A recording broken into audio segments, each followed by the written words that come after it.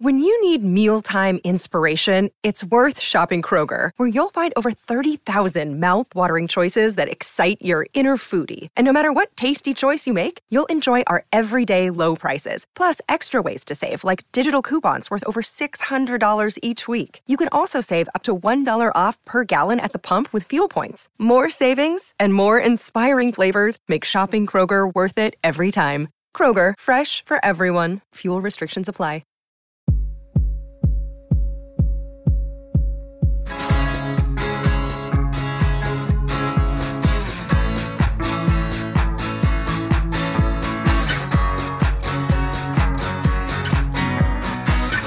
Hey, Ollie. Hey, Dave. What's going on? Welcome to the What Difference Does It Make podcast. So happy to be here another day. Another day. I should also mention, we are a proud member of the Pantheon podcast family. Still. We are indeed. Still and always. Still and hopefully always. Always and forever, like Peaches and Herb. Is it Herb? I think it's Peaches and Herb. Herb. It's not Herb. Espanol. Herb in some cases, but the actual band or couple, Peaches and Herb. Yes. See? More fun facts. Somebody correct me if I'm wrong. Was Herb his real name? I would assume that Peaches would be the woman and Herb would be the guy. But, I don't want to judge. Peaches and Herb are an American vocal duo. Herb fame has remained a constant as Herb since the duo was created in 1966. 7 different women have filled the role of Peaches, most notably Francine Peaches Heard Barker, the original Peaches who lent her name to the duo, and Linda Green, the third Peaches who appeared on the duo's biggest hits, Shake Your Groove Thing and Reunited. I learned How about that? It's like Menudo. I learned so much. I know. Who knew Peaches was disposable? Like you can just, Peaches go bad once in a while? Millions of peaches. Peaches for me. Peaches for me. Yeah, Presidents of the United States of America. A favorite 90s band. Look at that. 90s, 70s. We're also 80s. Yeah. We are here because we are talking to Melissa Gould, a good friend of mine. She has a book out. It's called Widowish. Widowish is a fabulous memoir from Melissa Gould. She wrote the heartbreaking and somehow uplifting story of the death of her husband. She will explain it all in our interview, and if you read the book, which we highly recommend. And it's the story of his illness, his ultimate untimely death, and her life now. Really, it's a tragic, but really a great, interesting read and very inspiring. Indeed. Melissa's husband, Joel, was a great friend of mine, also involved in the music industry. So that's kind of ties it all together with, and Melissa, of course, is still a really good friend. And so we were happy to bring her onto the podcast and talk about this amazing book. So why don't we get right into it? We're talking with Melissa Gould, author of Widowish. All right. So the reason we're talking is we have Melissa Gould, who has a book out, Widowish. This is your story. I guess we could start with widowish. I mean, it's kind of like we described ourselves as Jewish. We are Jewish, but we're kind of Jewish. Did you come up with that term? Jewish, yes. Oh, yeah. No. I love that. Yes, I came up with widowish because when my husband died, I was young and, in my 40s, and I did not look like a widow. And we all have an idea of what a widow looks like, and which unfortunately I think has changed because of COVID. There are so many of us now, but at the time, there were not that many young widows around. And I felt that I did not look like a widow. I did not act like a widow for a lot of reasons. I was out in the world. I had my daughter to raise. I was living my life, but I felt like a widow. And I still feel like a widow all these years later. So I kept thinking that I was widow-ish. And some of that has to do with really just perception in the world of what grief looks like and what loss looks like and what widowhood looks like. And because I didn't really fit into that peg of, an older person dressed in black, home, bereft, and crying all the time, even though I was doing those things, nobody saw that. But I felt like I was widowish. And that's how I came up with the title. I met you through Joel, through soccer, as I meet all my friends. But I meet my good friends because ever since middle school, because they're wearing, I see a T-shirt or something, and I can relate to them. Joel was wearing a Wilco shirt at a soccer game. Mm-hmm. I need to talk to you. Who are you? I am so happy to see someone who I can relate to. And that became our love affair. Like all of a sudden we bonded through Wilco. Tweety. It was through Tweety. It was, dad rock. And I don't know how that bloomed, but it did. I mean, we used to go to a lot of, went to rock shows, and, it was great. I remember with soccer, because you had a crush on the soccer coach, if I remember correctly, which was the dentist. What? And so you were focused on the coach, and I think Joel and I went away and just kind of talked rock and roll. Was anybody watching the actual soccer game? Well, it was 6-year-olds. I don't really speak the sports. Right. So I was there to cheer on our daughter and to be supportive, but I was not that into it. Still not. So it's good to have distractions. Dave, you said also the love of the Dodgers. Yeah, I'm sure he was wearing a Dodger cap, but Joel, first of all, is an LA guy through and through. I mean, even though, I'm sorry, he didn't live up in Seattle.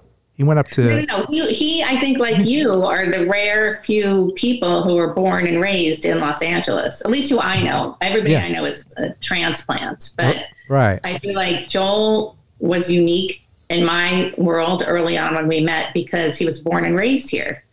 And I think you were too. So I'm sure you did bond over that. Yeah, he was a couple years older than me. And I know he worked at Tempo Records in Northridge, which I went to go when I was in college. Every Tuesday I would go and, pick up, get one album or, like on my limited budget. And I'm sure I ran into him there. So we kind of bumped into each other once in a while. I'm sure he was at shows that I was at, but it was, but it was on the soccer pitch when we, when our eyes met. That's great. And your book is kind of it's a love story. It's. Thank you. That's how I see it. Good. Yeah. I mean, it's a romantic comedy kind of, in a way, the way you framed it. It's a rom-com with, tinges of, of course you have to have a little bit of sadness with the laughter. I think you did ask the first few chapters, which are pretty heavy, but there's a light touch to some of the heaviness in places, but it does kind of take a different turn tonally. So, but yeah, it's sad. It's a sad story. My husband died. Pretty sad. But the love story, the way you told it, but the meeting and how he came for you was really sweet and beautiful, and it was perfect background. Thank you. Yeah, pretty romantic. So the story is, though, that you were working at a record label as well. Well, we met when we were both working at Atlantic Records. It was my summer job and it was his job because he was a few years older than me. And we just had this connection from like the minute we met. I mean, he had it's almost like he had like this rocker look, but he's so not a rocker and never was, but he had like this long, thick hair, and he would wear like his T-shirts with band names and shorts and combat boots. And he just was like, it was the early 90s. That's how he dressed.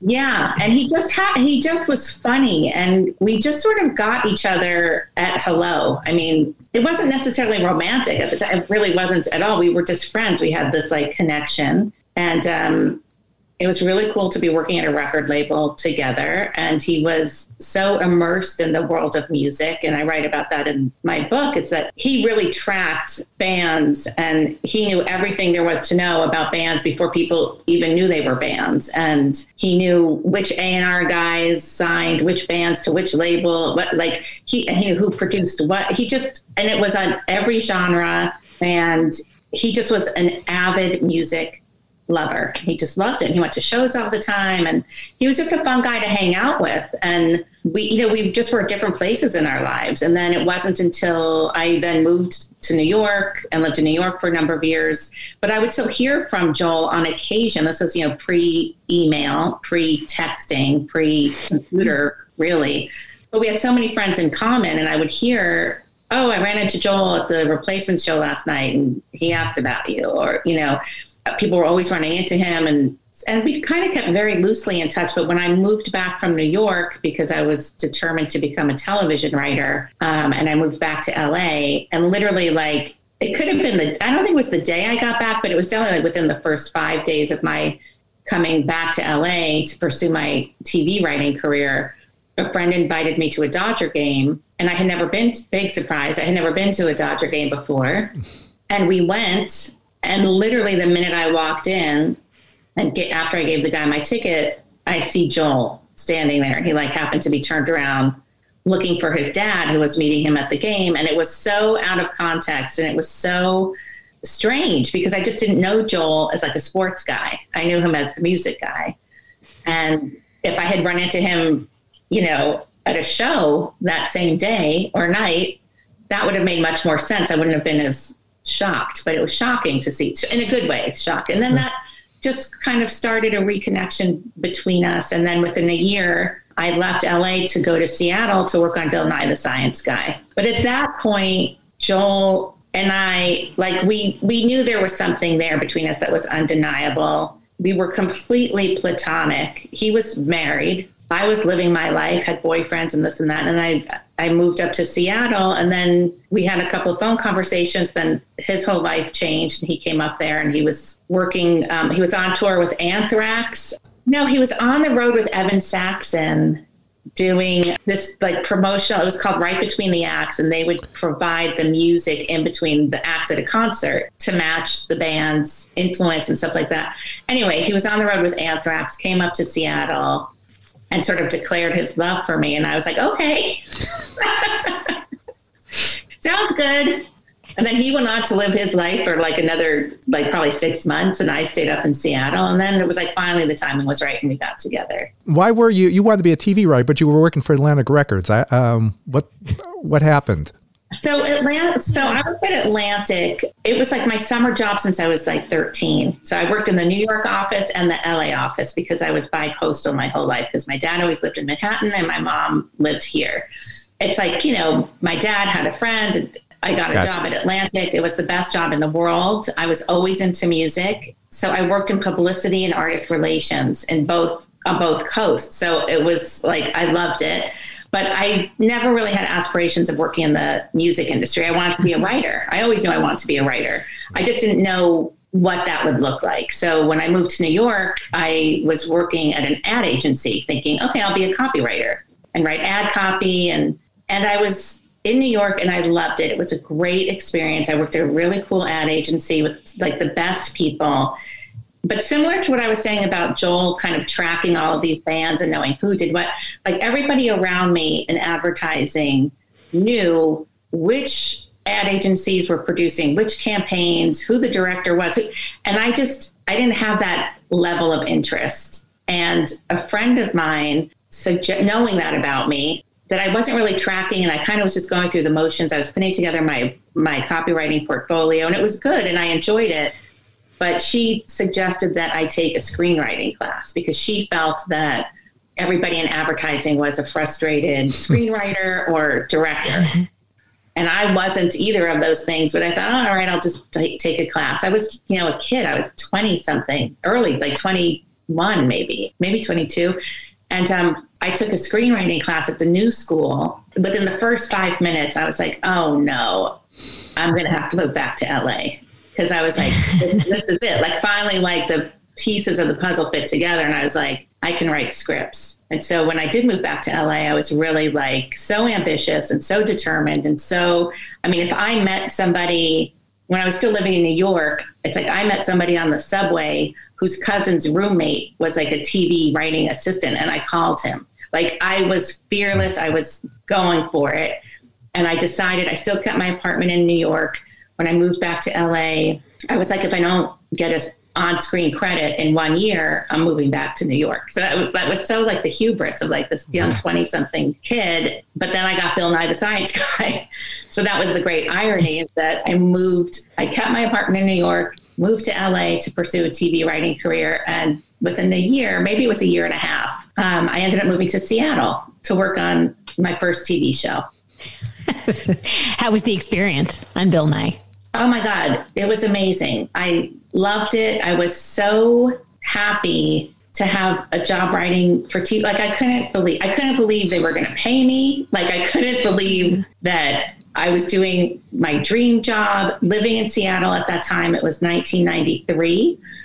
So, Kurt Cobain was alive and well. I would see all of those. I mean, grunge, Seattle, it was like the height of grunge.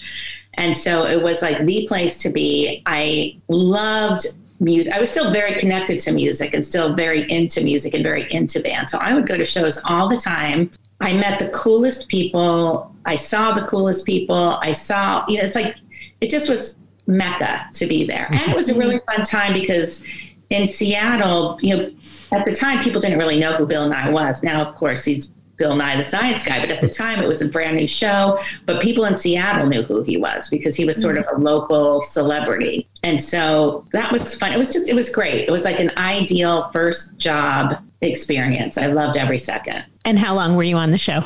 I was there the first 2 years of the show, I think. I wrote that many episodes. And so by the time Joel came up there, knocking on your door. Yeah. Or maybe it had just been a year. Maybe I came back. We wrote so many episodes. I feel like I wrote 100 episodes, but like the episodes were, so if you've ever seen Bill Nye, it's, it's like these fast clips of science. So yeah. So by the time Joel came up, I was like, I really do want to write, and I want to be on a show. And I could already tell I was getting kind of pinpointed as like a kid writer, writing for kids. And I didn't want that. I wanted to see what else would be available to me. And so then right after that, when I moved back to LA, my next job, and it was a big one, was writing on Party of Five, which was also like huge at the time. So that was like, it was a different experience from Bill Nye because Bill Nye was so under the radar. And then to go on to Party of Five, which was like just the biggest deal, was a very different experience. Yeah. We are talking with Melissa Gould. She is the author of the fabulous memoir, Widowish, and we will be right back. Hello, Pantheon Podcast listeners. Christian Swain here to tell you more about my experience with Raycon earbuds. Our family now has 3 pairs of Raycon earbuds around the house, and my wife just grabbed a pair of the Headphone Pros to replace some headphones from a company that was double the price. And yes, she loves them. Now, if you haven't pulled the trigger on a pair of Raycons, or even if you have, but you're in the market for another pair because they're just that good, well, now is the time to check them out, because they just launched their upgraded model of the best-selling everyday earbuds. With Raycon's upgraded everyday earbuds, now you also get active noise cancellation, ergonomic design, and multi-point connectivity that lets you pair with 2 devices at once. New quick charge function, 3 customizable sound styles, plus awareness mode. Available in a variety of vibrant new colors to complement any and all skin tones. I even have a pair of earbuds in a cool green color.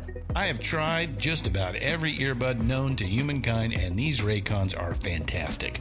Seriously, if you've been wanting to check out Raycons, there truly is no better time. You're going to ask yourself why you didn't check them out sooner, and Raycon offers a 30-day happiness guarantee. So what are you waiting for? Go to buyraycon.com/Pantheon today to get 20% off your Raycon order, plus free shipping. That's right, you'll get 20% off and free shipping at buyraycon.com/Pantheon. buyraycon.com/Pantheon.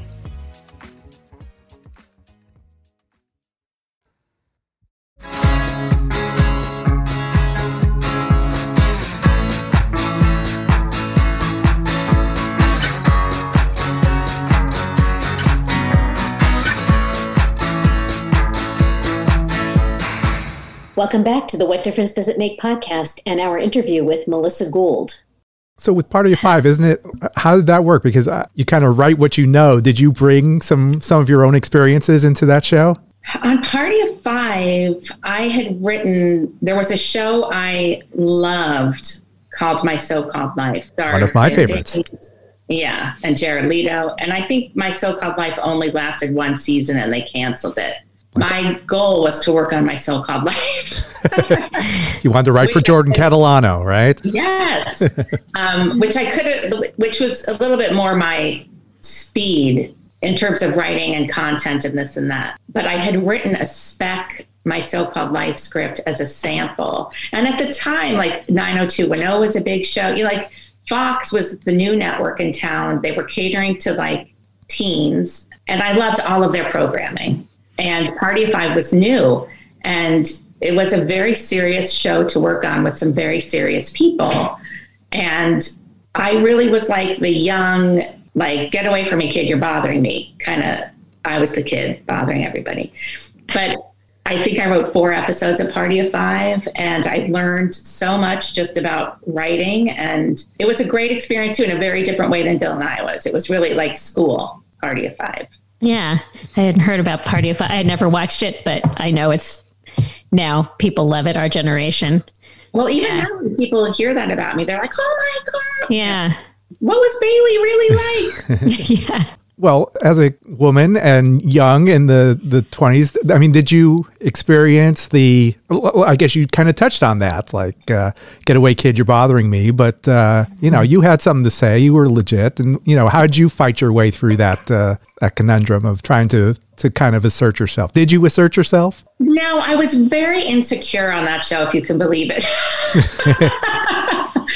I was really like, everybody had worked together before on a different show. I was much younger than everybody and had the least experience. And I also may have been the only one in the room who did not go to Harvard. So I was intimidated every day. And it was a very nice group of people, but there were just things that seemed insurmountable. And it was difficult for me. A lot of my TV staff writing experiences were challenging because I could never navigate the politics correctly. And there are so many, I think in every industry, there are so many politics. I couldn't navigate it to my advantage. I was too naive or too honest, or I couldn't play. And I also realized that all I wanted to do was write, and I could write. I could write a good script. I turned in great first drafts. I loved it, but I realized that was such a small part of the job, the actual writing. Mm-hmm. And I wasn't great at all the other stuff. But give me a script to write. I could do it. The rest, not so much. So are you going to bring this information to your daughter now, or what? I mean, she's getting to that age now. She's 20. Well, she does not have any aspirations of writing. I mean, if she could be Kim Kardashian's assistant, that would be her dream job. So that would be your dream job. Not really. No. But for Sophie, no, she would she's all into that kind of, we're very different in that way. But you will, I guess it's kind of, she will have her first job and trying to find her way. Do you have like this? She has a great work ethic. I mean, this kid has been working since she was, I think a sophomore in high school. She worked in an ice cream place, and she worked she has a job on campus. She worked at Warner Brothers last summer in the studio store. She works. She's not afraid of having a job. She gives it her everything wherever she has had a job. But in terms of a career, I don't know that she knows yet. I don't know that it's in Hollywood the way I had a career in Hollywood. I don't know. Yeah. It's kind of up in the air. As it's okay for a 20-year-old. Right, as it should be. Yeah, listen, I think that I was very fortunate to have a direction. Like I said, I always knew I wanted to be a writer. I always knew that. I just didn't know where, I could have been a journalist. I thought I was going to be in advertising. Then I ended up TV writer. Now I have this memoir. I was always on this path, under the umbrella of writing. And I always felt that was such a gift because I have so many people in my life who really have struggled with, what do you want to do when you grow up? And And it takes a while to find it sometimes. So that's where I feel like at least I knew and I had some direction to follow. But I think mine is not typical. I think it's more typical to kind of be floundering and then you kind of fall into something and you realize, oh, my sister are really good at this and that's what you pursue. But I knew writing. That's why when you asked, like, what was it like working at Atlantic? Or I loved it, but I knew that wasn't going to be it for me. Yeah. That's it. That just an observation about writing, how you say it. I mean, it's a big umbrella and you can do almost anything with it, but probably most people see any career that way. You really do have to be the way you described being a go-getter, that you would call anybody the assistant of an assistant. Yeah. And to get a job like that, which are coveted jobs, that's kind of really what you have to do. I mean, in addition to being a good writer, you have to be really, I mean, maybe even more so than than some other careers, not in Hollywood. It is amazing. Like sometimes I look back on my career life and I really do feel so like, I can't believe I've done these things. Like I wanted to do this and I did it. And I wanted to do that and I did it. Like, check. Like it's all worked out. And that's what's so crazy. Like, I think early on, I thought I was going to be an author. Like that's what writers did. They wrote books, right? And I was an avid reader as a kid. And I would read like 3 or 4 books at a time. Like I just was constantly reading. And I think I assumed I would be an author. And then I grew up, had other interests. Again, writing was always a constant. But that's the irony about now I am an author, but it's because my husband died. So it's this crazy, like, what? Like I so wish these were not the circumstances under which I became an author, but it is. Yeah. And it's crazy. 2 questions about that. The first one, though, you mentioned in the book after he passed about starting to write again, knowing that you should be doing something and starting to write again. And I assume that meant for, TV or screenplays. Did you pursue that as well? Well, this is what happened. When Joel was very sick with his the multiple sclerosis, it was really starting to affect his daily life. It was a completely different business, but I thought, okay, Joel's sick. This isn't going away. I better get back into TV. And that's where we'll have like the best health insurance and I'll make the most money and all of these things like would have been really good for us. So I wrote a spec script and I started to contact people I had worked with in the past just to let them know I'm back. It's not like Hollywood was like, hey, what happened to Melissa Gould? But I still had a lot of friends and a lot of people who supported me. So I wrote the script thinking, okay, I'll use it to get staffed on a show, or if somebody's interested in the script and making the script, fantastic. But it was really just about like getting back in, because you're only as good as the last thing you wrote. And the last thing for me had been a few years at that point. So I really needed some new material. So I wrote this script on spec. And I had planned to start sending it out, let's say like the following Monday. That Saturday, though, is when I took Joel to the hospital. And that lasted for 3 weeks, Joel being in the hospital. So my script kind of sat there. And when he died, and once I got out of all of my like shock over losing him so unexpectedly, the thought of going back to that script and pursuing any kind of screenwriting thing, like I couldn't wrap my head around it. It was like too much, too all consuming. I wanted to be there for Sophie. I talk about I have an only child and I felt like an only parent. And it's an important distinction for me because I didn't want people thinking I was divorced or that this was something I had chosen. Like, no, I lost my husband, I became an only parent, and Sophie became my sole focus. And I knew that if I were to start writing in Hollywood again, I wouldn't be able to be there. I wouldn't be able to pick her up after school. I wouldn't be there for dinner because, it's long hours when you're working on a TV show. And thankfully I had some breathing room and I did not have to find a job immediately. And I'm so grateful for that. But so in all of this tumult of losing my husband, and a little bit of time had passed and a friend encouraged me to join her writing group, to get back to your question, Holly. And I joined this writing group after some internal debate.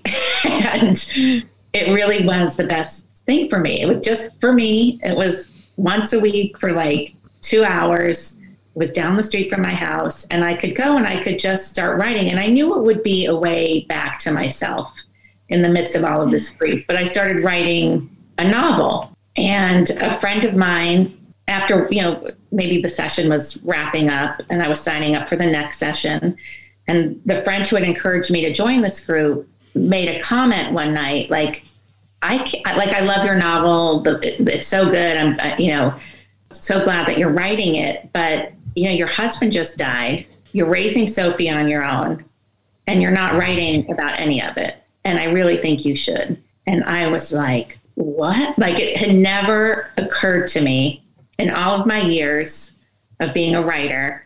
It had never occurred to me to write about myself or anything that was going on for me personally. It just was not in my frame of mind ever at all. But it was all I kept thinking about for the next week of like, yeah, maybe, like, because I realized I did have so much to say. I had so much to say about how I was perceived in the world as a widow, being a young widow, being a mom, a widow mom. I had just started seeing somebody, and that was very complicated feeling. And I just was like, you know what, I do have a lot to say. And then I did start writing. The following week in class, I was like, that's all I could think about was writing about what was going on for me. And then once I started, I couldn't stop. So everything in my life, everything day to day that I was dealing with became fodder for my essays. Then I started getting my essays published, and it all culminated in this book, really. I mean, it was a number of years, but... What happened first to the novel that you were writing during the first group? Or do you think you'll ever do anything with it? I'm so proud that, I haven't looked at it in a really long time. I remember loving it, and I remember loving the people in it and the scenarios I was creating for these characters. I don't know. I could go back to it. I may just start fresh with something new. I think I have another memoir. There's a lot of curiosity, kind of. Widowish takes place basically year one, losing my husband. And early readers are like, well, what happened? Like, what happened next? Are you and Marco still together? And all of these, and what happened to your daughter? So I don't know if there's more to the widowish story. I feel like there might be, but I'm not sure what's next. But something good will come out of all of this, I'm sure. Well, of course, there's more to it. You're still living. You're still around. You're living your life. Can we talk about your cast of characters that we have in this book? I mean, you touched. Okay, so it's, as someone who's your friend, it took me a beat, because all of a sudden, okay, well, I know Joel is Joel, Melissa is Melissa, Sophie is Sophie. Then all of a sudden, there's like all these other people. Like, wait a second, I seem to remember that she had a different name, but suddenly the names have changed. Is this what's going on? I'll tell you why, Dave Sloan. Because believe it or not. Yes, I wrote this memoir, okay? I put it all out there for the world to see. I am a very private person. I really am. Like, I'm a very private person. So I wanted to protect the privacy of the people that I was writing about. Some people have their names because there's no rhyme or reason to it. And only people who know me will know who, like, oh, why did she name so? Like you would know, that's the same name, but this one isn't. So it's really to protect the privacy of others, and really my own privacy in some ways also, if that makes any sense. You went to a rabbi, but there was also another religious figure, very surprising to me, and you kept his real name. So who is this mystery person who you turned into? Figure. Okay, so Joel Osteen was, I know it's so strange. It was. This was the most surprising part of the book for me. Yeah. I know it's very strange, but I took tremendous comfort in Joel Osteen's sermons. You're not the first person to say that. People who I know, which really shocked me. Well, I think for me, it's because it really did happen the way it does in the book, which was I was in my car listening to satellite radio. I stumbled upon this station, and it said, like, stay tuned and Joel will be back with another heartfelt message for you, something like that. And I had like a heart attack in my car, and I was waiting and waiting and waiting for Joel to come. I thought it was my husband with a message for me. And I thought, of course, he's going to come through on the radio. Like, it's Joel, it's music. And they start playing. I mean, Joel Osteen has a rhythm to his, he always starts with something funny. And then he does this whole thing about, like, hold up your Bible, say it like you believe it.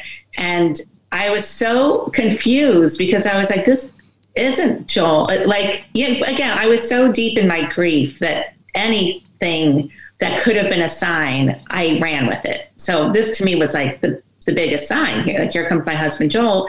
And I was like, okay, it doesn't sound like him. He's talking about a Bible. It's not really his funniest thing, but I think it's him. And then I realized, I looked at my dashboard, which had been black. It had been completely black and blank, like almost like the car had died or something. And then out of nowhere, I see it's Joel Osteen and his picture and his phone number, which is the same phone number as my Joel. You know, the last, it's like 555 Joel is the, I don't know if you knew that, Dave, when you would call Joel, but so I had to keep listening. And I liked him. I liked Joel Osteen. I was like, oh, he's funny and he's cute and he's got like a twinkle in his eyes. And my Joel had a twinkle in his eyes, and they both have dark hair and they have the same initials and the same phone number. And I was just completely won over. And his sermons really spoke to me somehow.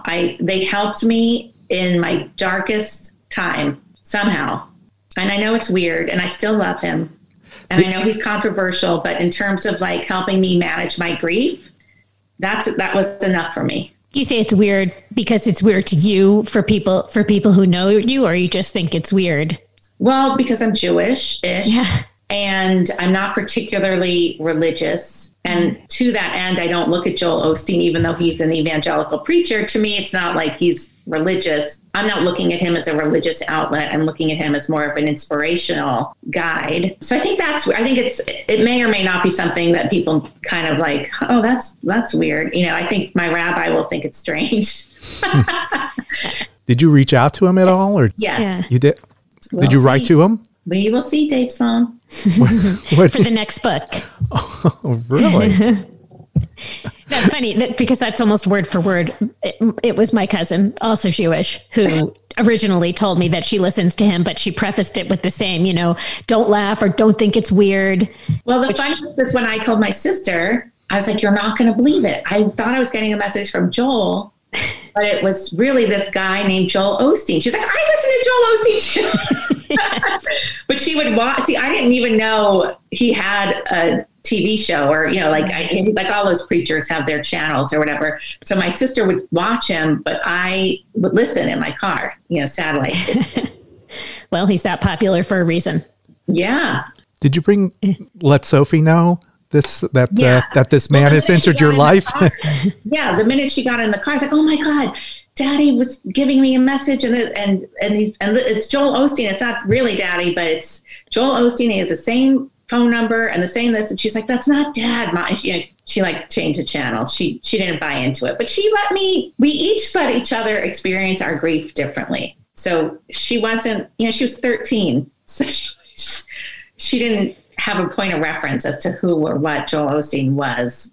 And she just kind of was like, all right, my mom's a weirdo. What else is new? Which should probably be that anyway from a 13-year-old. Exactly. Yeah. She get along well with Marco? Yes. But, you know, it took a minute. He was her guitar teacher. So yeah. Weird. And they have definitely formed their own relationship, which is great. But it took a while. Understandably, it took a while. Yeah.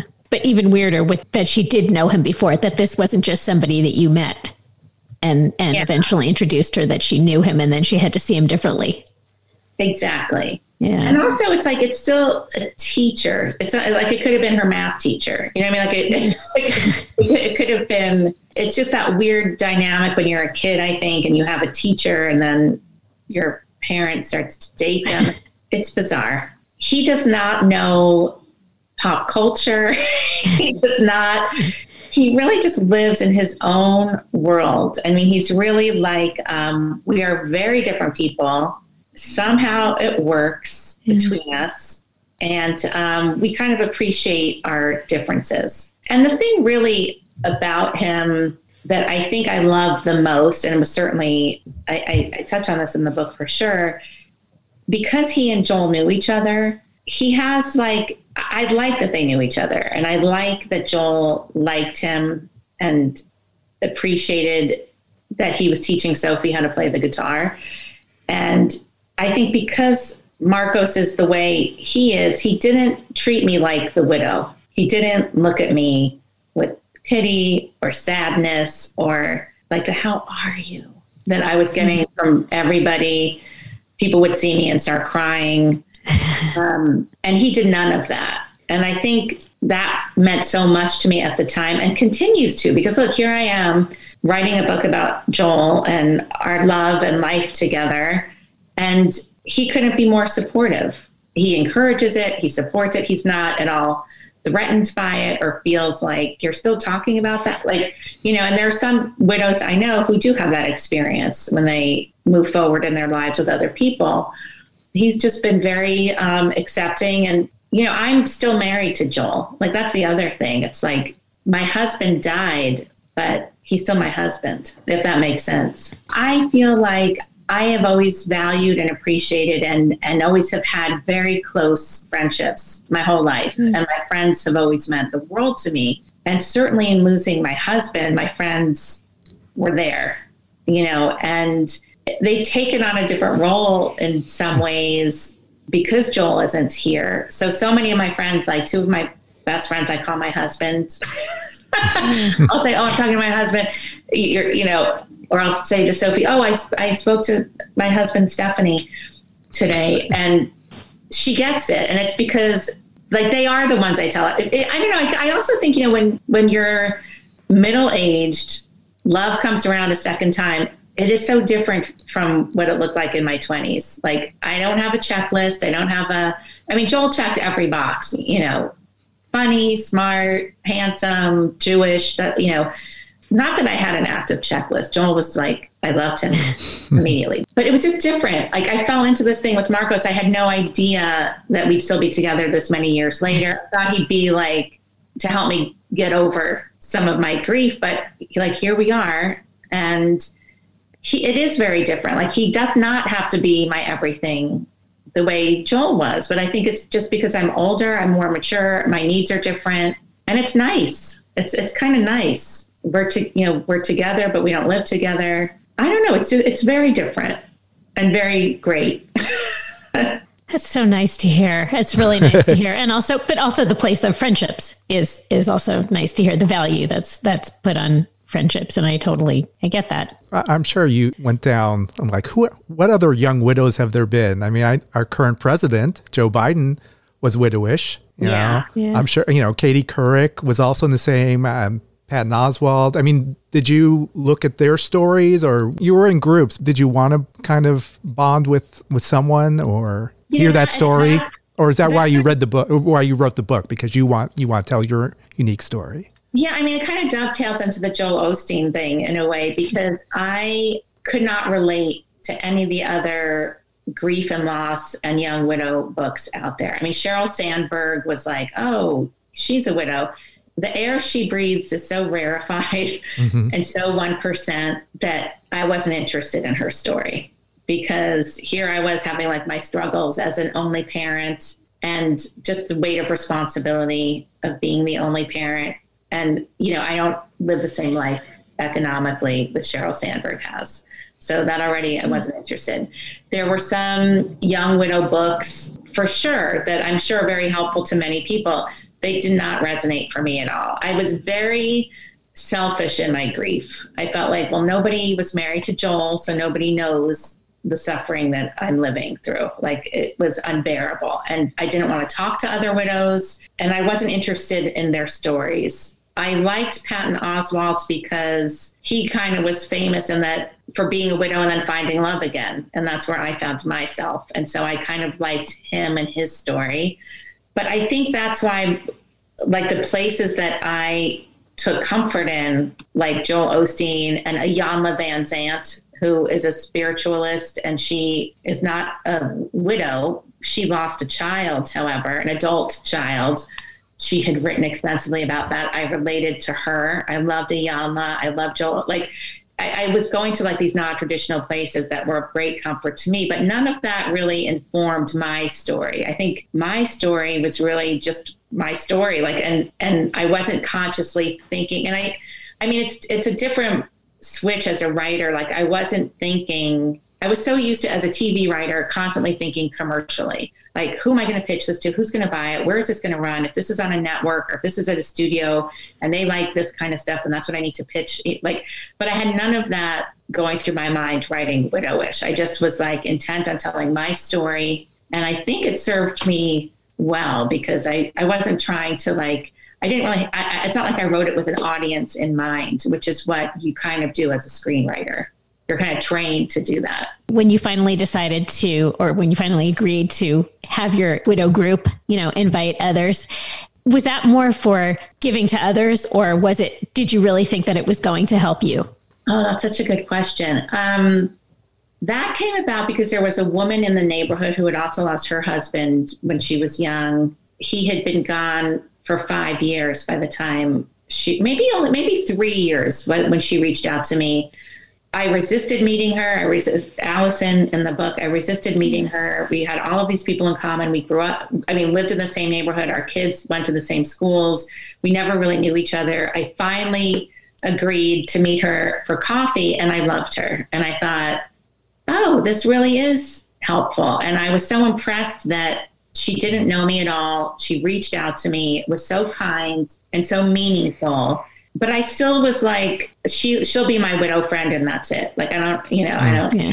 But then I think because my essays were getting published in broader audiences, the internet's the internet. It's huge. I was hearing from people quite often. And eventually I heard from a few people in my neighborhood who I never knew, or not necessarily like my neighbor, but like within the vicinity of where I live.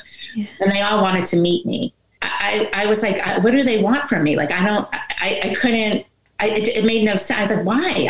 I have nothing to say to them. But so I went to my friend Allison, and I was like, all these widows want to meet me. She's like, okay, let's just have a widow group. And I was like, what? But we did, because of her, I really did. And I was so happy. For me, it was enough that they would read something I wrote and that it resonated and brought them comfort.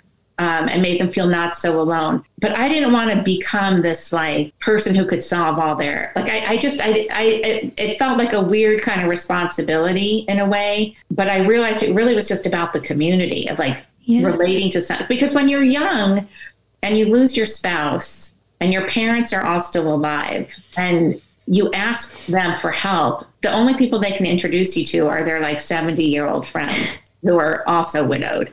Yeah. And it's not comforting because that in some ways, that's the order of things, that you get married, you grow old together, have a full life together, and you lose a spouse in your 70s or 80s.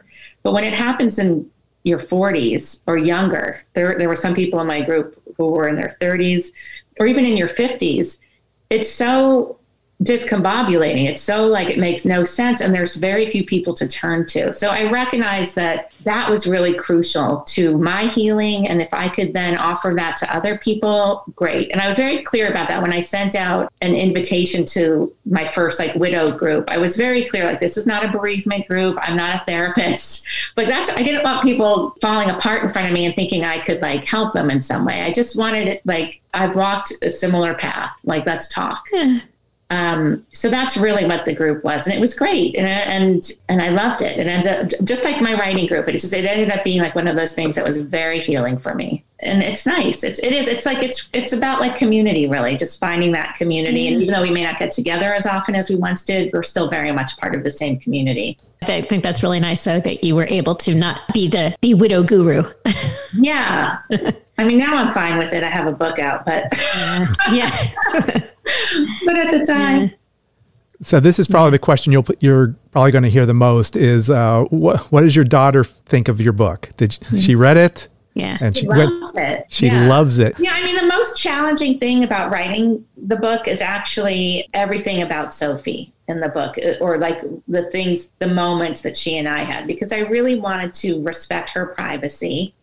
She didn't choose to tell the story, I did. And so I really just tried to kind of keep the emotion out of it, if that makes sense, and just write it as it really happened. It was challenging because of that. But I didn't want to impose my feelings or project my feelings about that particular thing, because that was my experience. It may not have been her experience. But no, she loves it. She thinks I handled it great, and she's very excited about all of it. That's wonderful. That's good to hear. Just what you want to hear. Right. That's the review you want, right?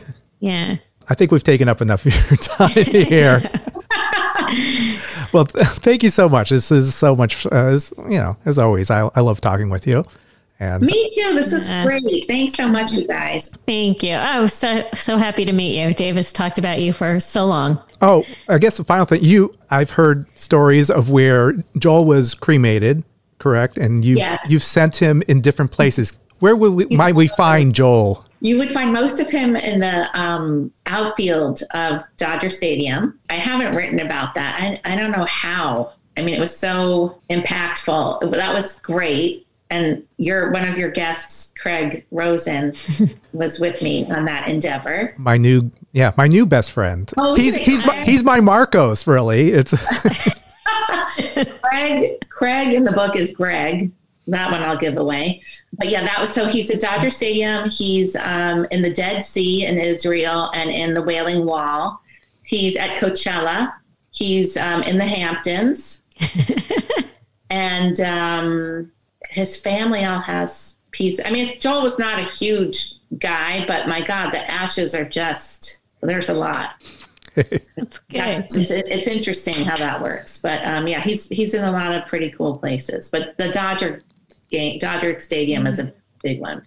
In 2013, we got to see The Who and Robert Plant. One of his favorite albums was Quadrophenia. And he wrote to me, the show was fantastic. Roger's vocals exceeded my expectations and the production value was awesome. The tributes were excellent. I've seen them a few times and this may have been my favorite show. I miss him in my own unique way. And, it's nice that you were able to capture Joel and, he's always going to be alive like that. Oh, thank you. That was really that's the greatest gift in writing the book is that it keeps Joel alive. And that's everything. Yeah. Oh, that's nice. All right. We'll see Tweety sometime whenever this lifts again. We'll go. We'll see. I know. Wow. Okay. Thanks, you guys. All right. Take care. Thank you. We'll talk soon. Bye-bye. Bye. Man, that was a lot of fun. She's wonderful, isn't she? Wow, she's fabulous. She could easily be, your best friend or my best friend. She was great to talk to. What a story. Yeah. And the story continues. Yeah, she's quite the amazing person, how she has adjusted all this. And I really want to meet Marcos. One day when shows get back, he's an extremely talented guitarist. I've seen him play a number of times. It's amazing. So when all clears up, we will go see Marcos play, and we will hang with Melissa, and we'll buy her a drink and toast Joel. I look forward to those days again. Oh, I will look forward to that too. Really, she's a very special person, it seems. Indeed, she is. So until next week, this is Dave. This is Holly. Check you later. Over and out.